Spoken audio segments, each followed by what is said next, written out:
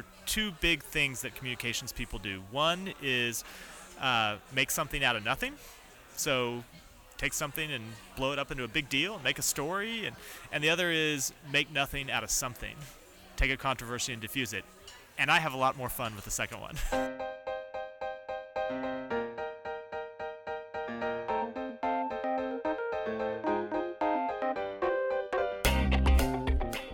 On any given day in Washington, D.C., policy proposals are created, debated, and decimated by tens of thousands of people and organizations working behind the scenes. Each week, a guest and I will visit one of D.C.'s many watering holes and distill the art of advocacy. We'll pull back the curtain a bit and take a look at how they play their part in this sausage factory we call our federal government.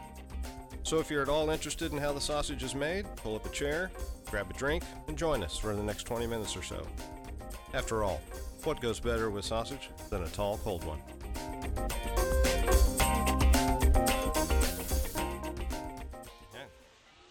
Well, welcome to 80 Proof Politics. I'm your host, Bill Shute. Today we're broadcasting from Founding Farmers at 20th and Pennsylvania Avenue, just a few blocks up from the White House. It is a great concept of a restaurant. It was started by the North Dakota Farmers Union and a farmer from North Dakota who wanted to bring an expansion of farm-to-table dining to Washington, D.C. They have a great menu that's all locally farm-sourced from other farms around the country as well. But I'm told they have over 47,000 family farmers as owners of the Founding Farmers Food Group. They started in 2008 here in town, and they're known for their handcrafted approach, not only to the food, but to the atmosphere. We're sitting at hand-carved, handcrafted farm tables. They've got the decor that matches, and they make their own beverages. Some of their spirits are locally, some of them are made by the North Dakota farmers. And I'm not just talking the spirits, all the way from their rye, their vodka, all the way down to their lemonade and their cola. So I highly recommend this place. It's a wonderful atmosphere. It's very family friendly, but they also do a great happy hour, and it is usually packed. It's only been recently when you could walk in and get a table, but that's not a guarantee anymore. And my guest expert today on 80 Proof Politics is Matt Miller. Matt is a partner with Via Novo, and I'm going to let him explain what that is a bit. But first of all, cheers and welcome. Thank you. Thanks for having me. Yeah. Well, Matt, I was looking at the website for your office, and the description struck me as amazing for a couple of reasons. But let me just read you a section of it that really grabbed my attention. The Via Novo mission is stated as being a strategic advising firm for high-stakes brand, policy, and crisis issues. You shape public opinion and media conversation and win legislative fights. That's a big chore. I mean, how do you accomplish all that? So there are a few different things we do, and I think they kind of stem from all of the partners, or most of the partners' background in politics, where we do some of the traditional things you expect our kind of company to do, which is you might hire us to try to win a fight in Washington or in a state capitol, and shape public opinion around that, and help clients figure out how to talk to legislators or how to talk to regulatory bodies. But then we also do a lot of crisis communications. I particularly do a lot of crisis work just because of my part of my background, at the Justice Department. It leads me to work well with attorneys and law firms. Not always the most fun thing in the world, but So is this corporate reputational crisis? Yeah, corporate reputational crisis. A lot of things where a big company will be under investigation by the Justice Department or by the SEC, or name your regulatory agency, a state AG, and they'll need a law firm to handle the legal side, and they'll need a communications firm to help them, and a communications firm that gets the sensitivities of legal issues and gets how to work with law firms and how to communicate without completely destroying your legal equities. I'm sure you're factoring the political sensitivities as well. I mean, your background is both Hill and Department of Justice. I know it's a very diverse background among your partners as well. Yeah, that's right. So, like I said, I think everyone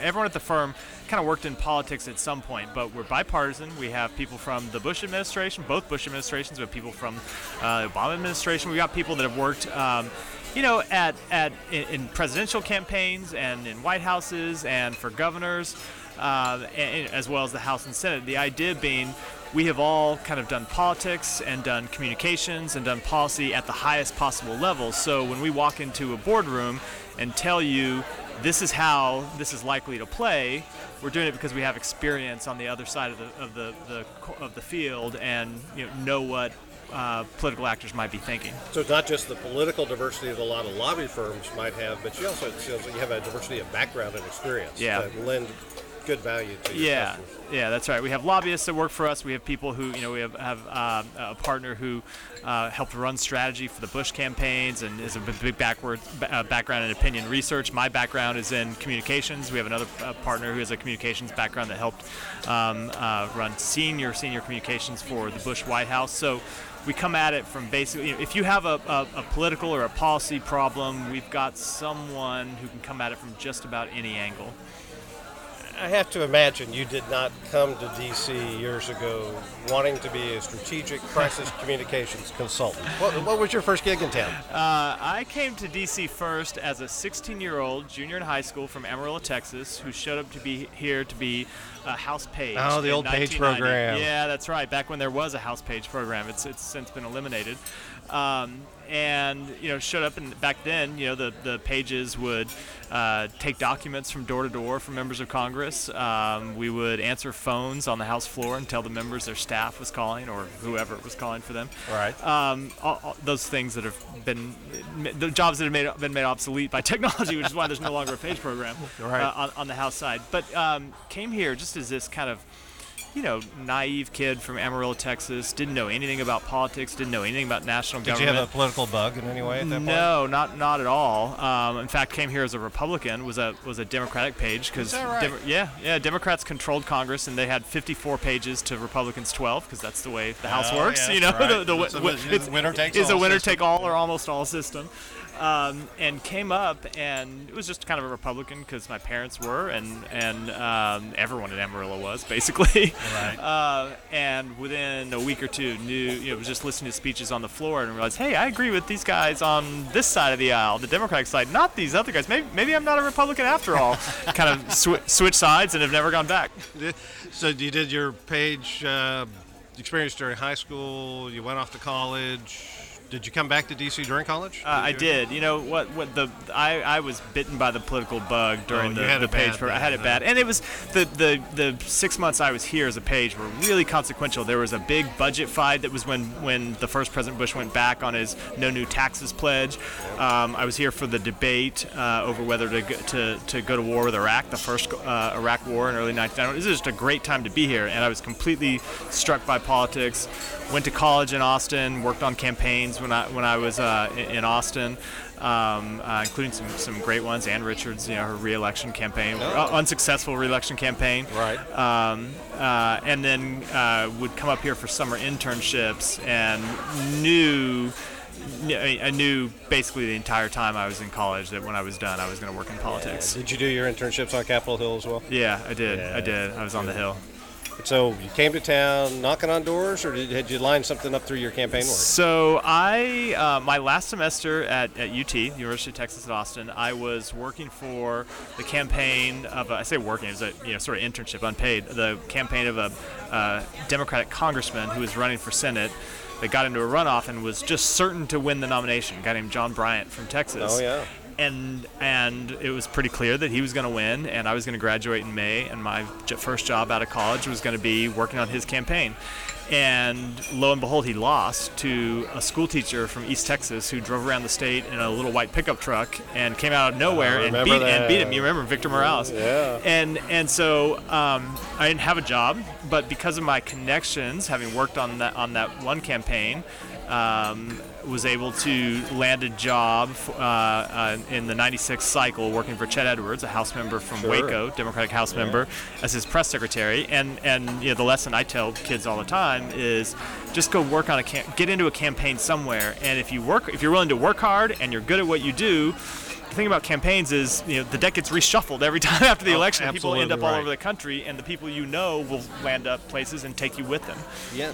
So, had you studied communications in college? So you had some background prepped you to be a press secretary? No. I studied government, and I don't know what it was, but on the Bryant campaign, when you show up at a campaign and there's, you can work in field and fundraising, sure. and I just gravitated towards the communication side kind of instantly. I enjoyed the writing side. I enjoyed kind of the making an argument, which is what you do as a communications. Right. You were trying to figure out what's the best argument to win over voters. I just gravitated towards it naturally, and you ought to do what you're good at. Largely because it may be the only thing you're good at.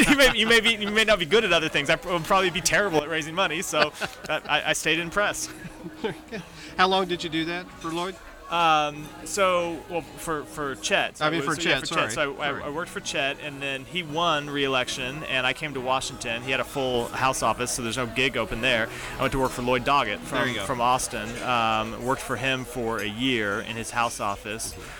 Before moving on, kind of hitting the campaign circuit again, going to Connecticut to work for Chris Dodd, then senator from Connecticut, who was facing what was supposed to be kind of his first real tough election campaign. There had been a scandal while he was chair of the DNC around foreign fundraising and the Clinton re-election campaign. Did you just show up one day and volunteer, or had you through friends? I think the chief of staff in Doggett's office knew the Dodd campaign manager. Again, one of those examples where you work in politics. Everyone kind of knows everyone, sure. And if you do well, there are people who will help you out and place you in campaigns. Yeah. So he went on to win. I stayed in Connecticut for a little while after he went. I went to work for a public affairs firm, Public Strategies, where I first met you. That's right. Down the road. Yeah, a good Texas public affairs firm. Texas firm, although I never worked for them in Texas. I worked for them in Connecticut, D.C., and San Francisco. Never in Austin, where I would have liked to work for them the most. But worked for them for a while, mostly back here in Washington before I decided, I stayed out long enough and went back into politics in 2004. Okay. And from there to? I went to work for the Kerry campaign, John Kerry presidential campaign. Around the time he was wrapping up the nomination, I went to work in Florida as the Florida communications director. Every presidential campaign has kind of a centralized operation, and then they have state operations, and I was in the Florida operation. 4 years after the great Florida debacle of 2000, so at a time when all the eyes of the country were on us. Absolutely right. So I'm picking up a theme here. That campaigning sounds like it's in your blood, or at least was for a long time. It was for a long time. I mean, did that prove to be a good background for what you're doing now? Absolutely. There is nothing like a campaign. First of all, it is a young person's game. No doubt. You have to move all around the country. It's terrible for family life. And you can be out of a job with no prospects, which is fine with you're young. You can find something else, but not so great if you're having to feed a family.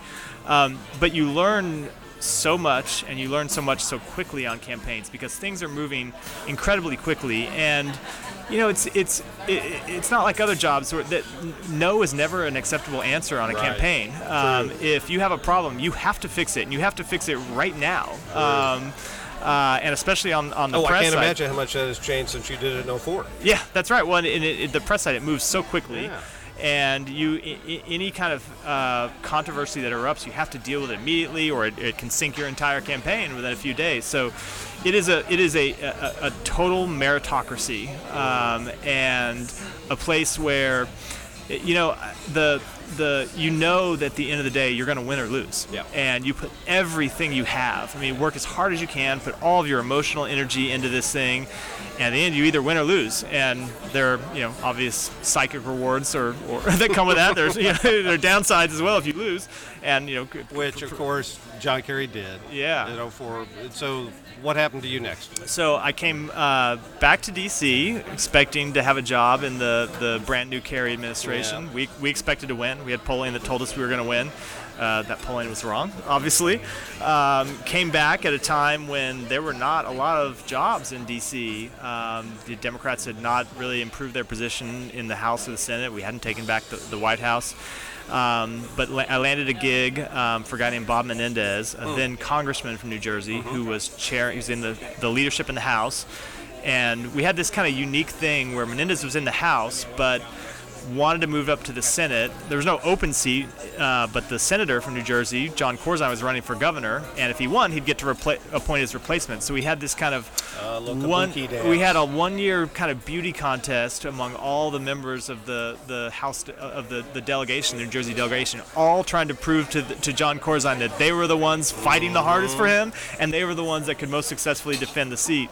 And we won. He was appointed, and then went immediately into a re-election campaign that proved to be still the hardest job I've ever had, the ugliest, is that right? Worst. Yeah, it was a tough campaign, and it's had a lot of sort of controversies around him. He of course later was indicted. This was in that campaign. Chris Christie, that was then the U.S. attorney, opened an investigation into him, a federal criminal investigation, in 63 days before the election. It leaked out within a day of it having been opened. Obviously a heavy load for a candidate to bear. Sure. We bore it. He won. But we took a lot of income on that campaign. And as the press person, it was tough. But the upside is you learn more from those experiences than you do on easy campaigns where you just kind of skate to a win and never face anything. Well, that makes sense. Yeah. Hello, this is Gary Chahot welcoming you to check out the French History Podcast. Our main show covers the history of France from the first humans until present. If you liked Mike Duncan's The History of Rome and wanted a similar program covering the land of beauty, culture, and love, we are exactly that. We also host world-renowned scholars who have delivered guest episodes on their specialties, including 18th century pirates, revolutionary booksellers in 20th century Paris, the special friendship between the Marquis de Lafayette and Thomas Jefferson, and numerous others. Learn what you love and listen to the French History Podcast today.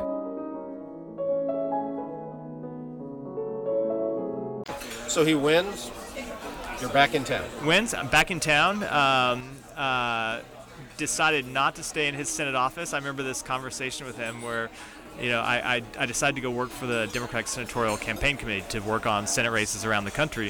And I remember him saying to me, "We just won. I've got a 6-year term." And it's like, boss, I'm not really that interested in just being. I know this is fantastic for you. You have a 6-year term.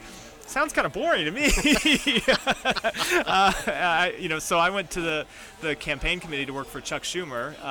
Democrats had just taken back the Senate, held the Senate by one vote, 51 to 49 majority. But in a cycle, 2008, where we were really, really on offense. That was a time when George Bush was really unpopular. Yeah. We were on offense all the. We picked up 8 seats in the Senate, and a really great time to be at the committee. And that had to be somewhat like campaign press work.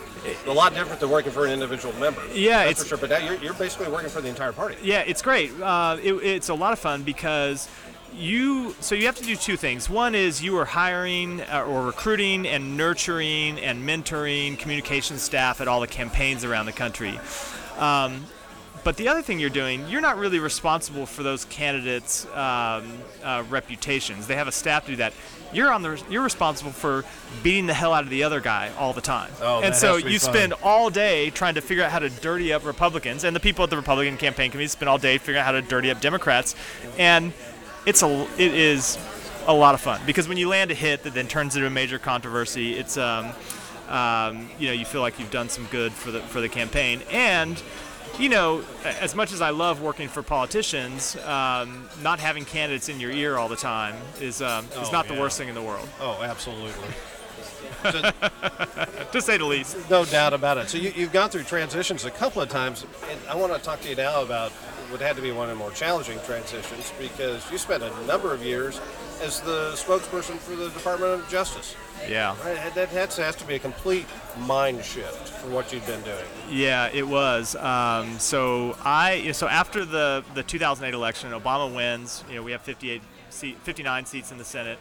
I was trying to figure out what to do next. I wanted to go into the administration. Had sort of decided that I would I wanted to go to an agency, wanted to be one of the big four: state, treasury, justice, or defense, as the lead press person, and kind of made that known. And the Obama transition recruited me to do press for the AG's confirmation team. So Eric Holder was going to be nominated. I think had not yet been nominated, but it was clear it was going to be him.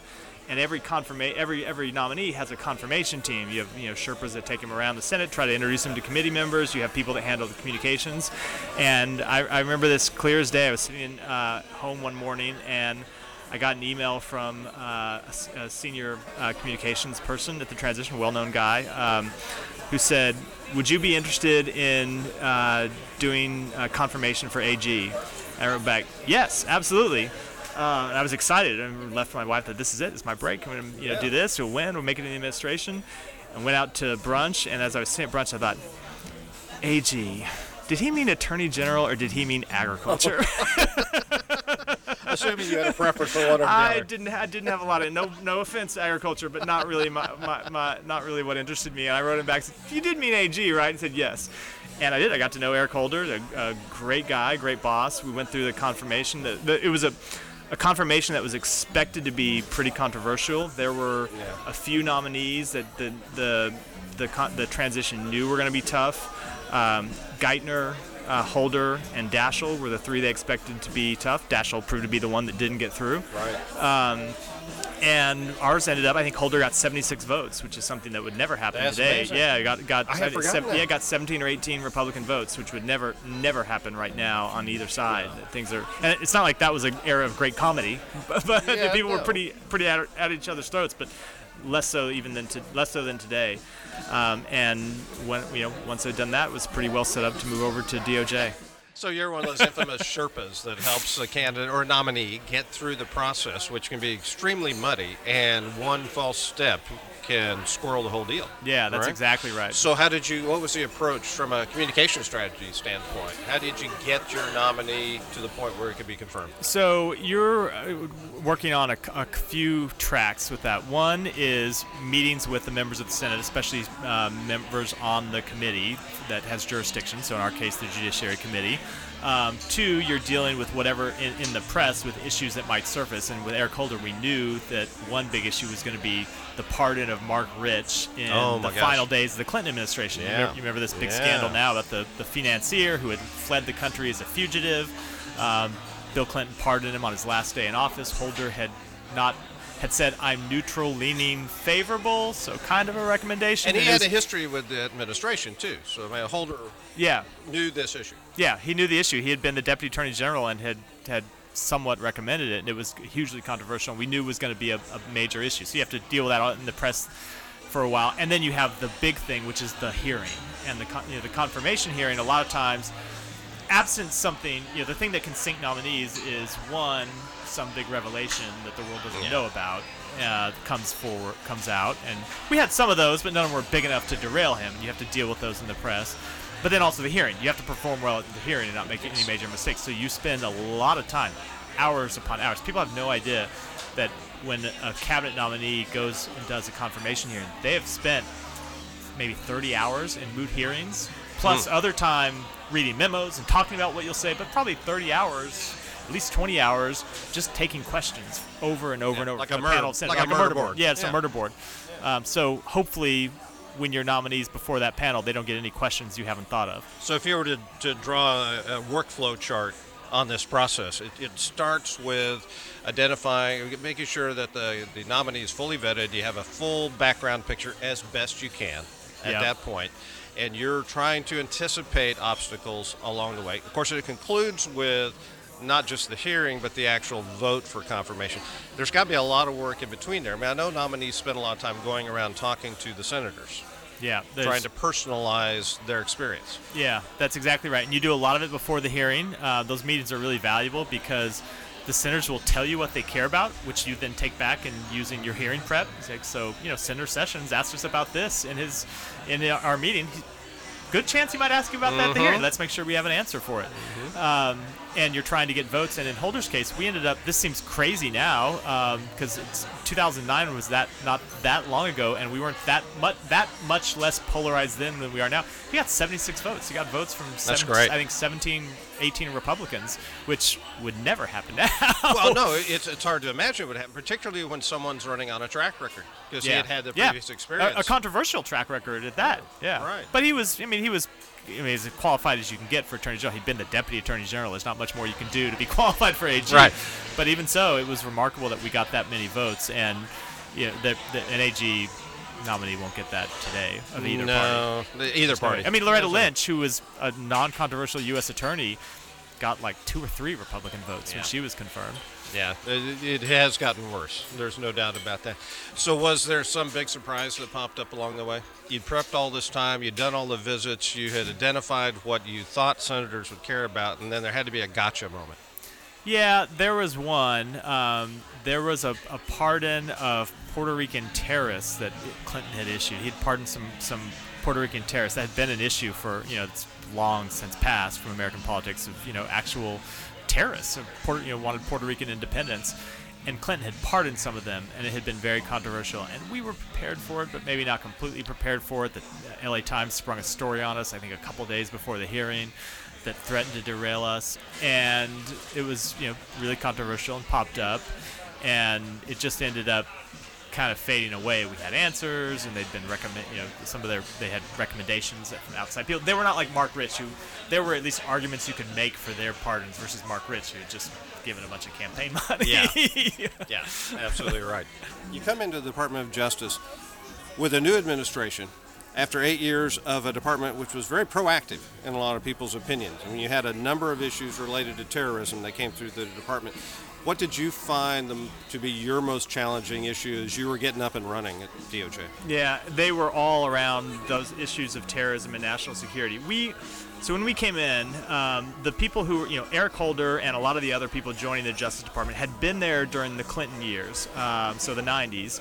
But DOJ changed dramatically after 9/11. The FBI became a counterterrorism agency, which it wasn't really before in a meaningful sense. DOJ kind of reoriented itself largely around fighting terrorism, and we knew that national security had to be the #1 priority, and we're prepared to focus on that. What we didn't realize was the extent of, number one, the kind of overhang of Bush-era issues that were lasting over and would tie us up in knots, and number two, the political consequences of all those issues. That the Republican Party had sort of, defined itself in the Bush years around terrorism, and when we started to dismantle some of the Bush-era programs, even things that had been supported by Republicans, even things that Republicans wanted to go away, like Guantanamo. John McCain and Lindsey Graham wanted to close Guantanamo down. Towards the end of the Bush administration, all of a sudden there was no Republican support for that. Not only that, but they've decided that this was a very ripe political target for them. So for us to deal with torture, where we had to release these memos authorizing torture, and we had to release reports investigating torture, and we had to decide whether to authorize new investigations into people who had tortured, and how to close down Guantanamo, and what to do about the 9/11 perpetrators, where to prosecute them. You had just all of these issues that were hanging over, and they would come sort of at breakneck speed. You had court deadlines. Just because the administrations change hands doesn't mean court schedules do. So there are all these court cases teed up, and we have things just hit us without much time to prepare, and found ourselves pretty quickly in a number of political controversies that we had to deal with, but that the administration writ large wasn't ready to deal with, because there was so much else the White House had to focus on. The country was in this massive recession. They were trying to pass a health care bill, and there just wasn't a lot of political space to deal with all these legacy issues from the Bush administration that were tying us up in knots in a lot of ways. Okay, you've gone through all these stages of life. You've been at the lowest level, the page level. You've been at one of the top levels as communications director, spokesperson for the Attorney General of the United States. Is there something you wish you had done differently or sooner along the way to get you where you are now? Boy, what a great question. I don't think so. I mean, look, the thing about working in politics and government is and maybe this is true for every career, but it's especially true here, you can't map out a linear path at the beginning of your career and have some idea of where you're going to go. It's not like, say, you want to be a big lawyer at a big white shoe law firm, and you go, well, I'm going to go to law school, I want to get a clerkship afterwards, I want to do a summer associate at a big law firm, and then do all these things that the natural step that then I'll spend 30, 40 years as a partner at a law firm. It doesn't work that way in politics. Partly because you never know when your party's going to win or lose. Oh, there's so many variables outside of your control. Yeah, that's right. I mean, you can do the best job possible on a campaign and do it if you're a Democrat and you do it in 1994 and your party loses control of everything and there's no jobs left in the House and the Senate, or there were a lot of great talented people on Hillary Clinton's campaign who woke up unemployed the day after the election in 2016. They thought they were going to be in senior jobs at the White House. A good friend of mine was probably going to be the White House press secretary. That obviously didn't happen. Nope. So you just have to. I always think in politics, you have to really show everyone you work with that, one, you know what you're doing, and two, you're willing to work hard. Yeah. And if you do that, you don't know what jobs you're going to end up in, but there's only a limited number of people in politics, and they all move around from one place to another, and if they see talented people, they'll take you with them. Yeah. And it's the best you can do and hope you land in some place you like. It's so true. I have often described that as the value of yes. Yeah. Being willing to take on new challenges, new assignments. Yes, I'll do that. Sure. Yeah. May not have a clue what I'm doing, but I'll ask and I'll learn and I'll do it and you'll get my best. That is exactly the right philosophy. So to bring this full circle, Matt, you've had all these great experiences that has culminated in what you do now for your clients, I assume. What has been, on a daily basis when you're representing clients or you're working for someone who wants to engage via Novo, how do you apply that experience on a practical basis?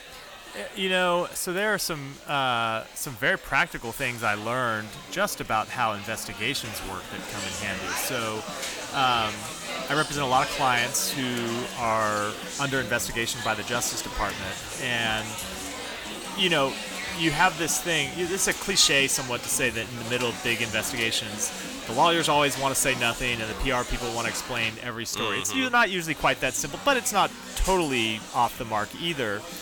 And I will be in a room a lot of times with a client in a big law firm, and the law firm says, we can't say any of this, the DOJ will flip out if we do. And I'll say, that's not true. I worked at DOJ. They don't care if we say this. They care if we call them liars. If we accuse them of acting in bad faith, that'll make them angry, but they don't mind if we go out and defend ourselves publicly.